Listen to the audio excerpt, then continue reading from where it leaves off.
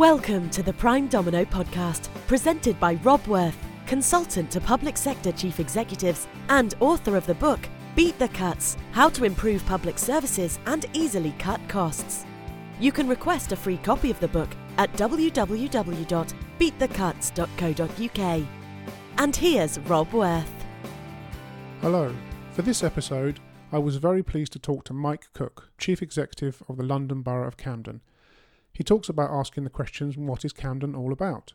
We discuss their systems thinking work in housing. Mike talks about what outcomes focus really means and how measures can enhance or distort. We hear how Camden is using Yammer to open up innovation and communication, and also about their plan to do away with the classic performance appraisal. Listeners should note that the interview was recorded in Mike's office just above the Euston Road, so there is some traffic noise in the background and a couple of sirens can be heard. I trust that doesn't detract from what really is a fascinating discussion. So here's the interview with Mike Cook of Camden. Thanks for being here today, Mike. Can I ask what is driving change and improvement in Camden right at the moment? Well, to answer that question, I'd probably just go back a few years. When it became clear there was a global financial crash and public services in the UK were going to have an age of austerity, we did our bit, put in place a 3-year plan for budget reductions, but this was now around about late 2011, I, as an applicant for the Chief Executive's role, was very much of the view that we'd done some budget cuts, but we hadn't asked the question, well, what's Camden for anymore? What are we about? And it struck me that we'd had 15 to 20 years of investment in public services, but actually we hadn't really made a difference to the big things. You know, a third of children in Camden still living in child poverty. Every child and young person seen by our youth offending service had experienced domestic violence in their life. So I wanted the council, and I advised my politicians, that we should put our efforts to more making back to a classic mantra of making a difference to our communities, rather than a service delivery organisation. We should see ourselves as an outcome-focused organisation. So that's been driving our journey over the last 3 years. What do we need to do to really improve the quality of life for people in Camden, for everyone, and make sure that those people who are the worst off, the most disadvantaged, don't get left behind in all of that? So really focused in on what drives value for money, what makes a difference. What do you mean by the difference between service delivery organisation and an outcomes focus? Yeah, it's a subtle distinction, but for many years I think we had been delivering excellent services. We'd had external regulators telling us that they were excellent services, but the measures were all about the outputs of those services, the way in which the services were being delivered, rather than the difference that those services were really truly making at quite a deep level. And from an organisational point of view, there's a big difference between focusing in on delivering a service and assessing whether that service is making a difference and changing it if it isn't, and orientating yourself to its purpose rather than thinking the purpose is just delivery. So how that manifests itself in many ways is that to make a difference, you can't just think of life as your service. You have to join your thinking up with the rest of the organisation and with our partners. If we're going to improve childhood obesity, for example, that cuts right across what the council does, whether it's our physical activity service, our parks and recreation service, our schools, as well as the work we do with our colleagues in the health sector. So it's that wider perspective that's important. What did you do at the beginning to try and start moving that process forward? Well, to begin with, it was setting out an ambition to become, and we articulated it in a plan for the council and for the borough, which had the original title of the Camden Plan. Yeah, like snappy. Snappy, but in a way that symbolised the need to just keep things simple, and that had 4 or 5 just key headlines of the things that we wanted to do. But underneath those headlines, for the first time, our politicians decided to articulate the ambition at another level of detail. So for the first time, setting the ambition to do something about child poverty, to do something about health inequalities, to do something about worklessness among young people. And in a way that galvanised the organisation and sort of re-energised and re-motivated the organisation around very, very clear purpose. And then myself, along with my management team, our task was then to plot a course for delivering that, for making sure that we delivered those ambitions. And that involved a whole number of things, including changing how we budgeted. So we've moved to something we've called outcomes-based budgeting, which is basically shifting money around the organisation to where it really matters, and disinvesting where we don't think things are giving value for money, through to thinking about things from a more preventative angle, because prevention will be better than and cheaper in the long run, and more successful than sort of just palliative care, so to speak. So our journey's been kind of had a number of elements to it, but it's all been underneath that headline of being galvanised around making a difference. And did you have any particular approach or theory that you were following to guide you through? In a way, we evolved this for ourselves, and I never sort of bought a framework off the shelf. I'm quite experienced in helping organisations change and transform, and I have tried to avoid sort of big initiatives, initial capitals, because I think those come and go, and what we're trying to do is embed a way of thinking and a way of working and a way of being. But along the way, to help us, one of the things that we did use was some systems thinking. Okay. And we tried to sort of adopt a bit of a classic culture change, some culture change activities. And along the way, one of the things we found was actually some systems thinking interventions was incredibly powerful. So that is the one explicit kind of methodology that we have been using along the way. Do you have an example of a change that's been made that's moved towards that outcomes-based way of changing the organisation? Yeah. Perhaps I'll start off with just something that refers to outcomes, and then perhaps an example around where we've made progress using systems thinking. So on our outcomes approach, let's take temporary accommodation. Homelessness in London is a massive issue. Typically, for most London boroughs, they're seeing an increase in homelessness and an increase in costs associated with temporary accommodation that you need to help homeless people find. In Camden, we've bucked the trend, and our budget for temporary accommodation has gone down. The number of people in temporary accommodation has been reduced as well, and that's because we've taken a more preventative approach to working with homeless people. And actually it's been a remarkable achievement. So that would be sort of something that was in that prevention territory, focusing in on the longer term outcomes. Something on the systems thinking side is slightly different. Our best and most mature example is the work we've done in housing repairs, where the headline is, through a systems thinking intervention, we've achieved the holy grail of three things. We've improved resident satisfaction with our repairs service, we've saved 10% off the budget by avoiding waste and wasted work, and we've increased staff satisfaction because they're involved in a new way of working that plays to their strengths. So for us, that's the most mature example of a systems thinking intervention.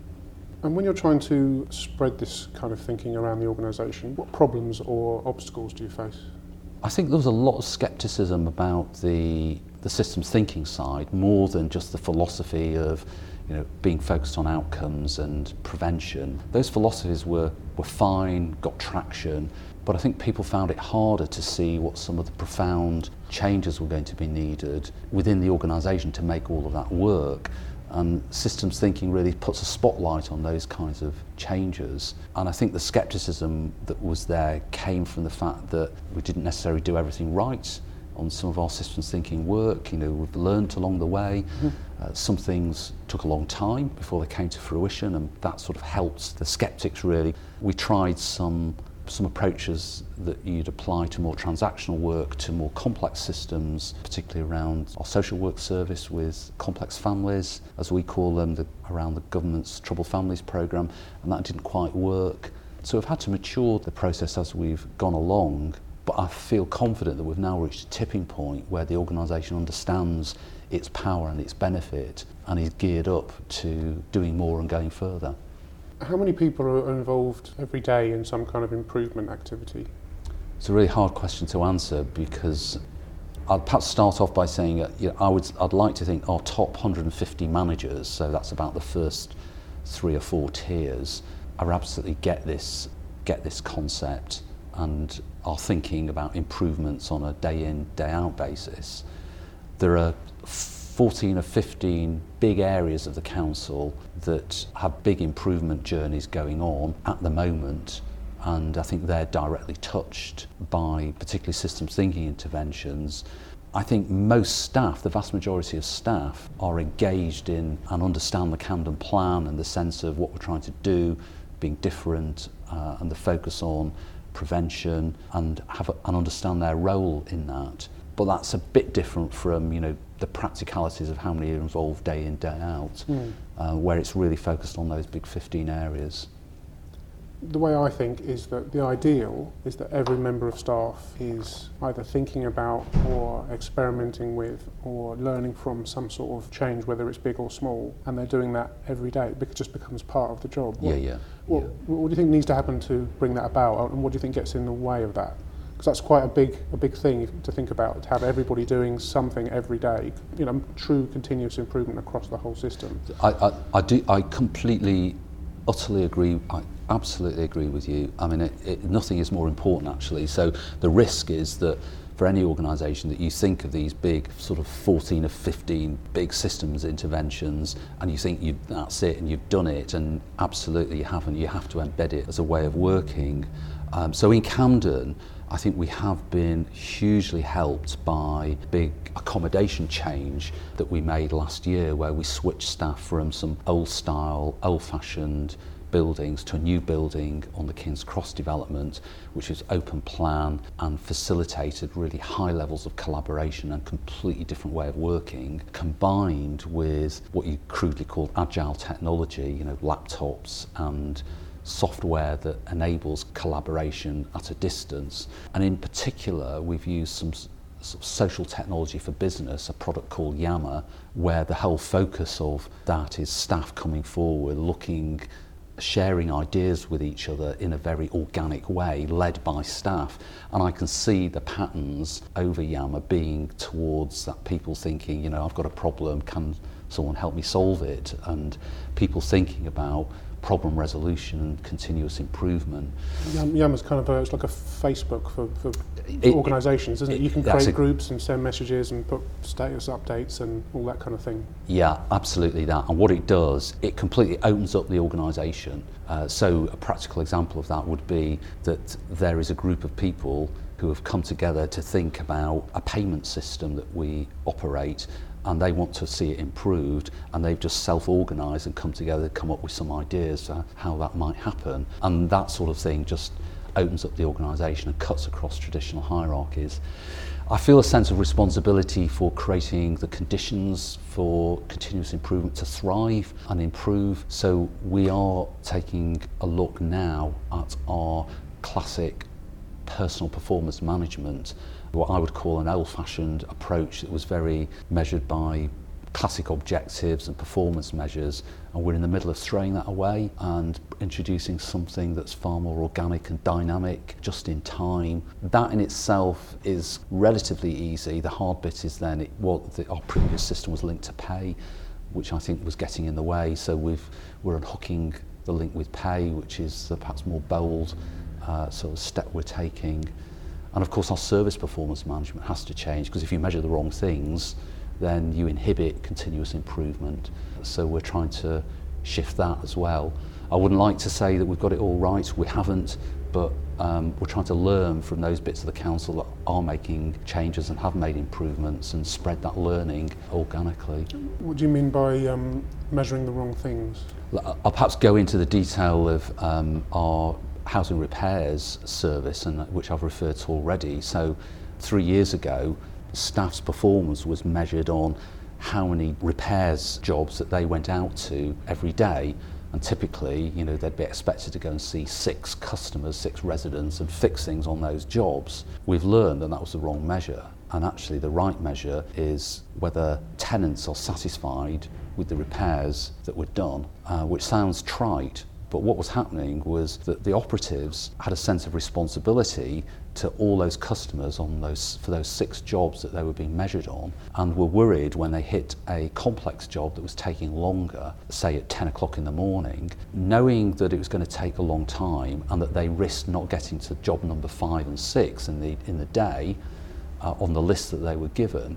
They would stop the long job at 10 or 11 o'clock in the morning in order to hit their list. Right. And for the job that was taking a long time, that customer would then be really deeply frustrated at having a job started and not finished and rebooked, potentially for another 2 or 3 days, which meant another time off work, etc., etc. There was lots of other things that we changed. So it's interesting that the operatives' sense of responsibility to the other people was meaning that they were compromising the job that they were at. Yeah. So I suppose because of the way they were measured, they were stuck between a rock and a hard place. Do they annoy the 4 o'clock appointment, or do they annoy the 10 o'clock appointment? And in a way, if you're measured like that, there isn't a way out for them, is there? That's right. And I think, but before then, I think managers had assumed that either operatives were somehow not delivering good service, or that genuinely the jobs that they were rebooking were genuinely complex and needed longer, and they hadn't really looked at the system that had been created that was driving that behaviour.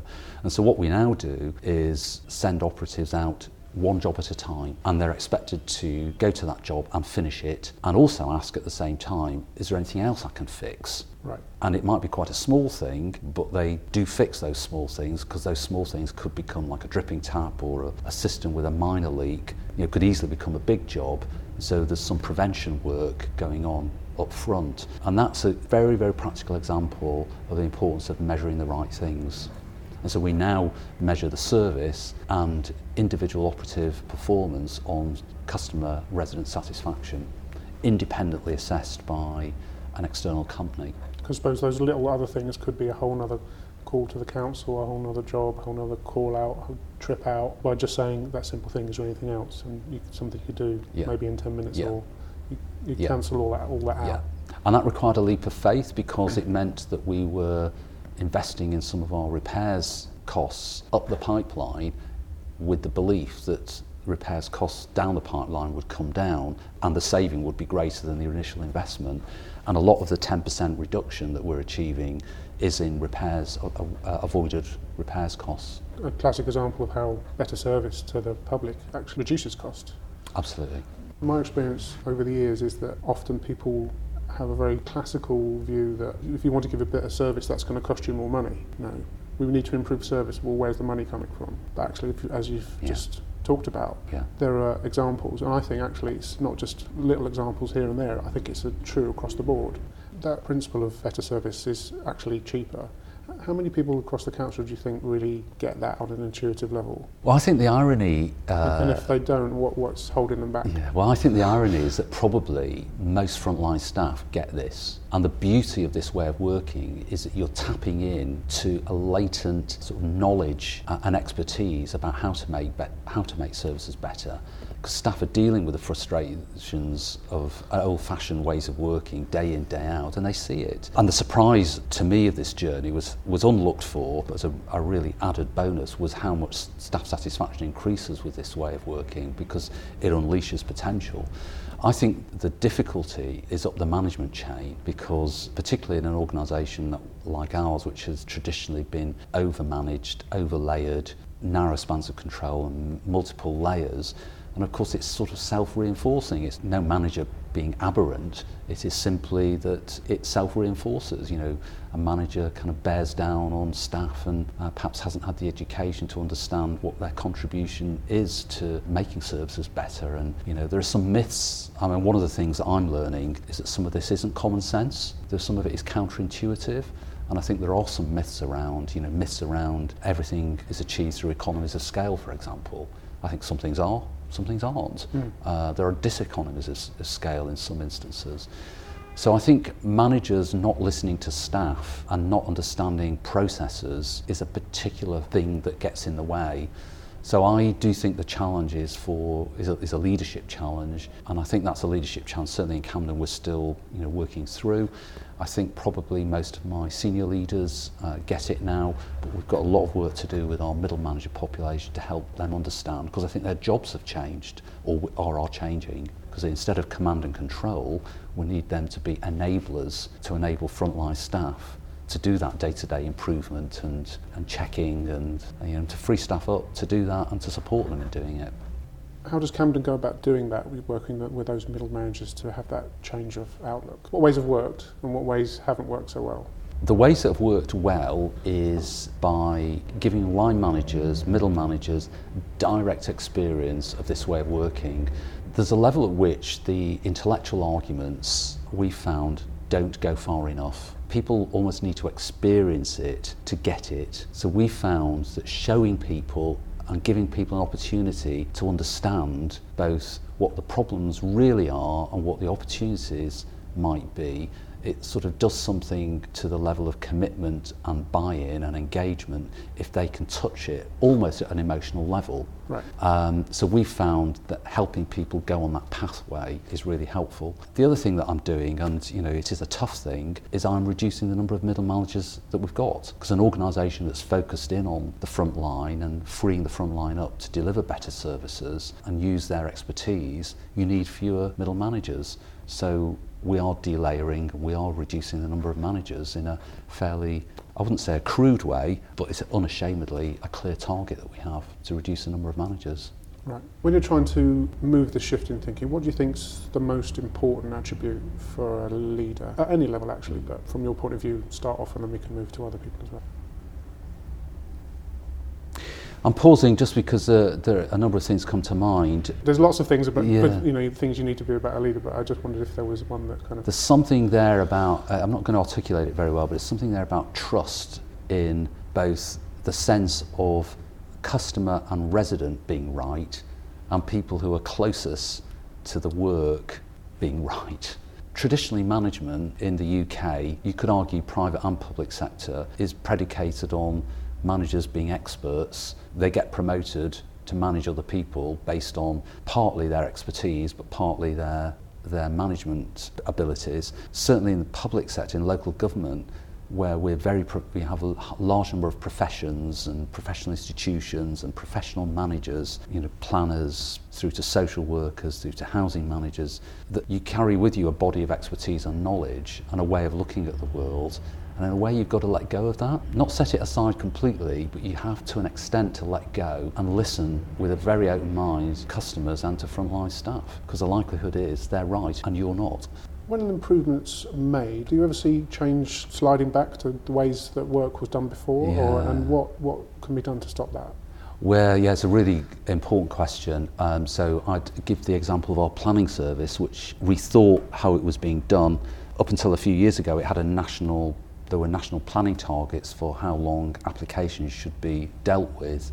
That's another example of, the measure was getting in the way, and some applications that could be dealt with quickly were actually taking up to the target, and perhaps applications that needed longer were being processed in that speed, but perhaps not in a way that gave customer satisfaction. They rethought their service, but first time around it perhaps didn't work quite so well, and it sort of slipped back.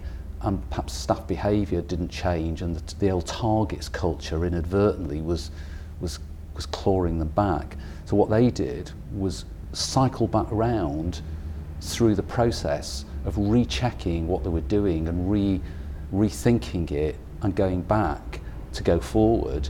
And in fact, I was recently in a presentation that was listening to their journey, and they're really reinvigorated and are now back on track, and the services leapt forward. So what we're learning is the importance of going back regularly. It's institutionalising that continuous learning, both at an individual, team, but also service level. Our adult social care service is learning from that and is going back and rethinking some of the work it did a few years ago. Would be another example, but one that hasn't quite concluded, but it points to that sense of needing to go back and constantly reinvigorate this. Okay. It's not a one-hit wonder. Right. And do you think there's a difference between going back and instituting continuous improvement? I've seen over the years is concentrated effort on maybe a part or a few parts of the system that then stops. The change team go away, or the consultants go away, or management focus moves on to another part. And what they haven't quite done is left behind that continuous improvement. You're not driving the train anymore, but the train keeps moving, if you like. Yeah. Are there any examples where you found that you have left that method of continuous improvement, and how did that happen, if at all? Well, I think, our housing repairs service is the best example of it just being continuously evolving and developing because of the way in which we've established that way of working. And I think it's something to do with this methodology embeds things from the get-go. It's not like old-style change programs, because they would be programs with a program office, and people would perhaps bring in consultants to help, and the consultants would carry some of the knowledge, impart some of it, but then go away with some of it. Or, and for consultants that could be internal change consultants from HR or a central transformation team. And we've tried to avoid all of that by getting the people who do the work to do the reviews, to get involved in coming up with the analysis and the solutions, and embed that way of working within that team of people and the managers as well. So a practical sort of litmus test for me is if ever I go and I do try and show support for these interventions in the organisation by sort of listening to what they're finding at some of their key phases, a litmus test for me is who's giving the presentation. And I worry if it's the manager or the support person who's helping them. I expect it to be the frontline staff who are finding things out and who are presenting it back. And if it isn't, then I worry about whether that intervention's going right or not, and we'll do some repair work behind the scenes. Right, that's interesting. If you were spirited away and brought back to Camden or to any other local authority, what's the thing you'd do in order to start implementing change? I know it's a classic textbook sort of notion, but I do think you need to coalesce around a big ambition in order to get whole system change. You can certainly improve a bit of a system and improve a resident or customer experience to an extent in one bit of the organisation. But because the subsystems are interconnected, you can only go so far. And so the big thing for me and the big ambition is to change the whole system. And that clearly is a massive thing to do that requires a huge amount of effort by a lot of people, if you like, the classic guiding coalition. And people need to unite behind that ambition. However you want to frame it in your organisation, I think it can be framed in different ways, and different organisations will have slightly different contexts. But nevertheless, that sense of articulating something that's right for your organisation and then avoiding the pitfalls of seeing it as a transformation programme, but as a way of working that you're trying to inculcate in the whole organisation. That's the job of leadership, in my view. That's the art of success. It's very tempting to look for the symbols of success being the programme office or the milestone chart or the Gantt chart being ticked off, but that isn't success. The real success is what you hear staff talking about, or the real signs of success are what customers are saying to you. Right. And along the way, the sort of signposts towards success are the water cooler conversations, the things that people are saying over whatever it is in your organisation. For us, it's Yammer. Then you know you're getting somewhere and you know the traction. And you'll spot those bits of the organisation that aren't on board, so you go and fix them. And how do you encourage that whole system approach? There's a classic idea of the silo, isn't it? You're improving the silo, and you do another improvement next door and another improvement next door. The second part of that question is also there's the support functions like HR and finance and IT, which kind of cut across and around and between all of those functional silos, if you like. What's the way of improvement across and between what are silos at the minute or were silos, and how do you incorporate the cross-cutting functions? Well, starting off with the cross-cutting functions, I think they're absolutely crucial to pay attention to because they get pulled into the new way of working and the changes, both indirectly, say housing repairs, we need to bill leaseholders, so you need to talk to your accounts payable service in finance to make sure that their way of working is all part of the new approach. So they get pulled in. So they need to be conscious of what's going on and change, but their own systems ought to be changing as well in how they're supporting internal customers. So some good discipline for support services. We've applied some of this methodology, for example, within our finance department, within our HR department. But more importantly, even than that, I think, is the fact that they are quite often control or contribute to the conditions for success. You know, I've talked about our performance management system, but you could talk about our procurement system and how we procure, our IT system. That all of those are absolutely critical to changing some of our frontline services. So they absolutely need to go through some of these disciplines and change in a similar fashion. I'm sorry, your other point, the more macro point? Working across silos. Across silos, yeah.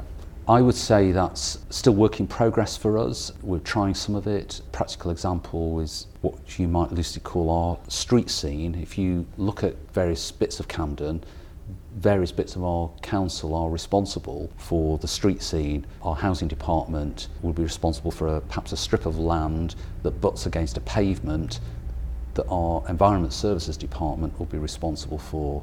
And the two different departments would have perhaps different signage and different approaches to lighting. So we've got them to work together on a joint review. So that sort of joint approach to the review is enabling that breaking down of the silos. That's an example, but in a way it's quite a simple example. The harder examples are those that involve much more cross-cutting services for the softer people type services where health and police are involved. And we've tried some of it with the work we've done on complex families, and there was a huge amount of positive buy-in from our partners and lots of support for trying things differently. But I would say that it takes a lot longer and it's a lot harder because of, you know, you're having to work through partner organisations as well. So it's a marathon, not a sprint on those cross-cutting things, and there's much more to go for us. The recent budget hasn't been friendly to the future of local authority finance. Is that going to make these kind of changes harder, or just given the incentive to speed up a bit?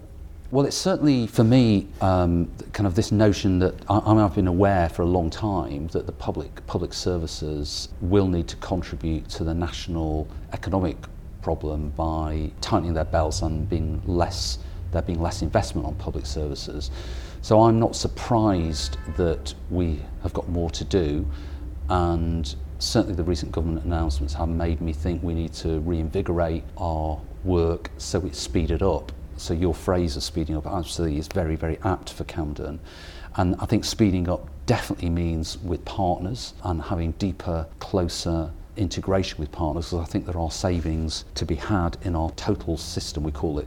You know, the amount we're spending in Camden is the Camden pound, whichever public service is there. The harder thing from the recent announcements is that my politicians are of the view that some of the announcements, particularly in the housing sector and housing field, we have concerns about, and less about the amount of savings that we'll have to make, but how they seem to run against what we're trying to do in a preventative sense. We're just trying to mull over what some of the housing initiatives and policies will mean for us as they start to come through. So those are the ones that we probably have most concerns about. Across the public sector, think of even a wider system, thinking of health and public health and links with other government departments such as the DWP. All of those departments are going to be thinking we've got even less money to work on partnership projects or improve the system as a whole, and I could imagine that it would be easier to think I need to protect what I've got. I haven't got time for the other stuff. What's the answer to that? Yeah, I mean, just to build on protect what I've got, another version of protect what I've got is the risk of people in the system saying, I will do less, in the knowledge that another partner will pick it up. We'll have to pick it up. Yeah. And so what crudely you could call is just cost shunting. Yeah. And I just think that is unforgivable across the system, and it's completely unforgivable. So building a coalition of partners focused in on the best way of integrating services, focusing in more on prevention. It won't be exclusively so, you know, that some people have crises in their lives, so you have to intervene, but you intervene in a way that's better for them by integrating services. You know, there is a lot of waste in the system. We talk about the crowd around the family, for example, you know, and there are ways of slimming that down by having lead professionals or getting social workers to work in GP surgeries and intervene quicker and earlier. So there are savings to be had in the system, And that's the prize, really. But unlocking that prize is the art of leadership. And I think that's what the most senior leaders in the system have to do. That's their role, in my view. When you look around, you see the mechanisms of policy and budget and the way organisations are structured. Do you think those things are helping those efforts of partnership at the moment, or do you think they are hindering or going to hinder them? I think there are some examples of sometimes other organisations and partners do things that, in private my eyebrows are raised at, and I think, do you not realise that that's just going to add to my costs, and that can't be right, or that you disinvesting in that might create more costs for us all. And certainly some things that I wish that partners thought more carefully about, particularly those partners that have London-wide pulls on them. But having said that, there's a lot of great partnership working locally at a borough level. We have a great relationship with our clinical commissioning group. We're trying to plot a course together of improving services for people, focusing in on outcomes, making sure we make the best use of the Camden pound. And I'm pretty confident that in Camden, partners will work together really well. And then there's a sort of a London-wide level and a sub-regional level where London councils come together with London partners to plot a course through the whole system at those different levels. So we're working really hard at all the different levels to do sensible things, and government are very positive about the idea of devolving some services and some budgets to London at different levels. So we're in a collaboration with some London councils on employment services, some employment services for example, where we're going to be doing a bit more for the hardest to reach to help them get into work, because we think councils are better positioned to deal with the problems that they have in health and housing, for example. So there's lots of positive things happening. Our time's coming to an end. Is there anything else that you've gleaned from the improvement work that you've done that I think would be helpful? I think we've probably touched on most of it. I would just say finally that for me it's remembering that we're trying to change a system and a way of working that's been in place for many, many years, and that change does not come quick or easy. It will take time, but is nonetheless still worthy of lots of care and attention, because the prize that's there is absolutely huge. The prize of actually tackling some long-standing social problems, making life better and easier for residents, and saving money to boot. Right. On that note, thank you very much, Mike. You're very welcome. It's been a pleasure. Thank you for listening to the Prime Domino podcast with Rob Worth. Send emails to rob.worth@worthsolutions.com. Read the blog at www.worthsolutions.com/blog and follow Rob's Twitter account @Rob_Worth. Subscribe to this podcast by searching for Prime Domino in your favourite podcast provider, or click on the iTunes link on any podcast episode page on the website. Remember to request a copy of Rob's book, Beat the Cuts: How to Improve Public Services and Easily Cut Costs, by going to www.beatthecuts.co.uk/podcast.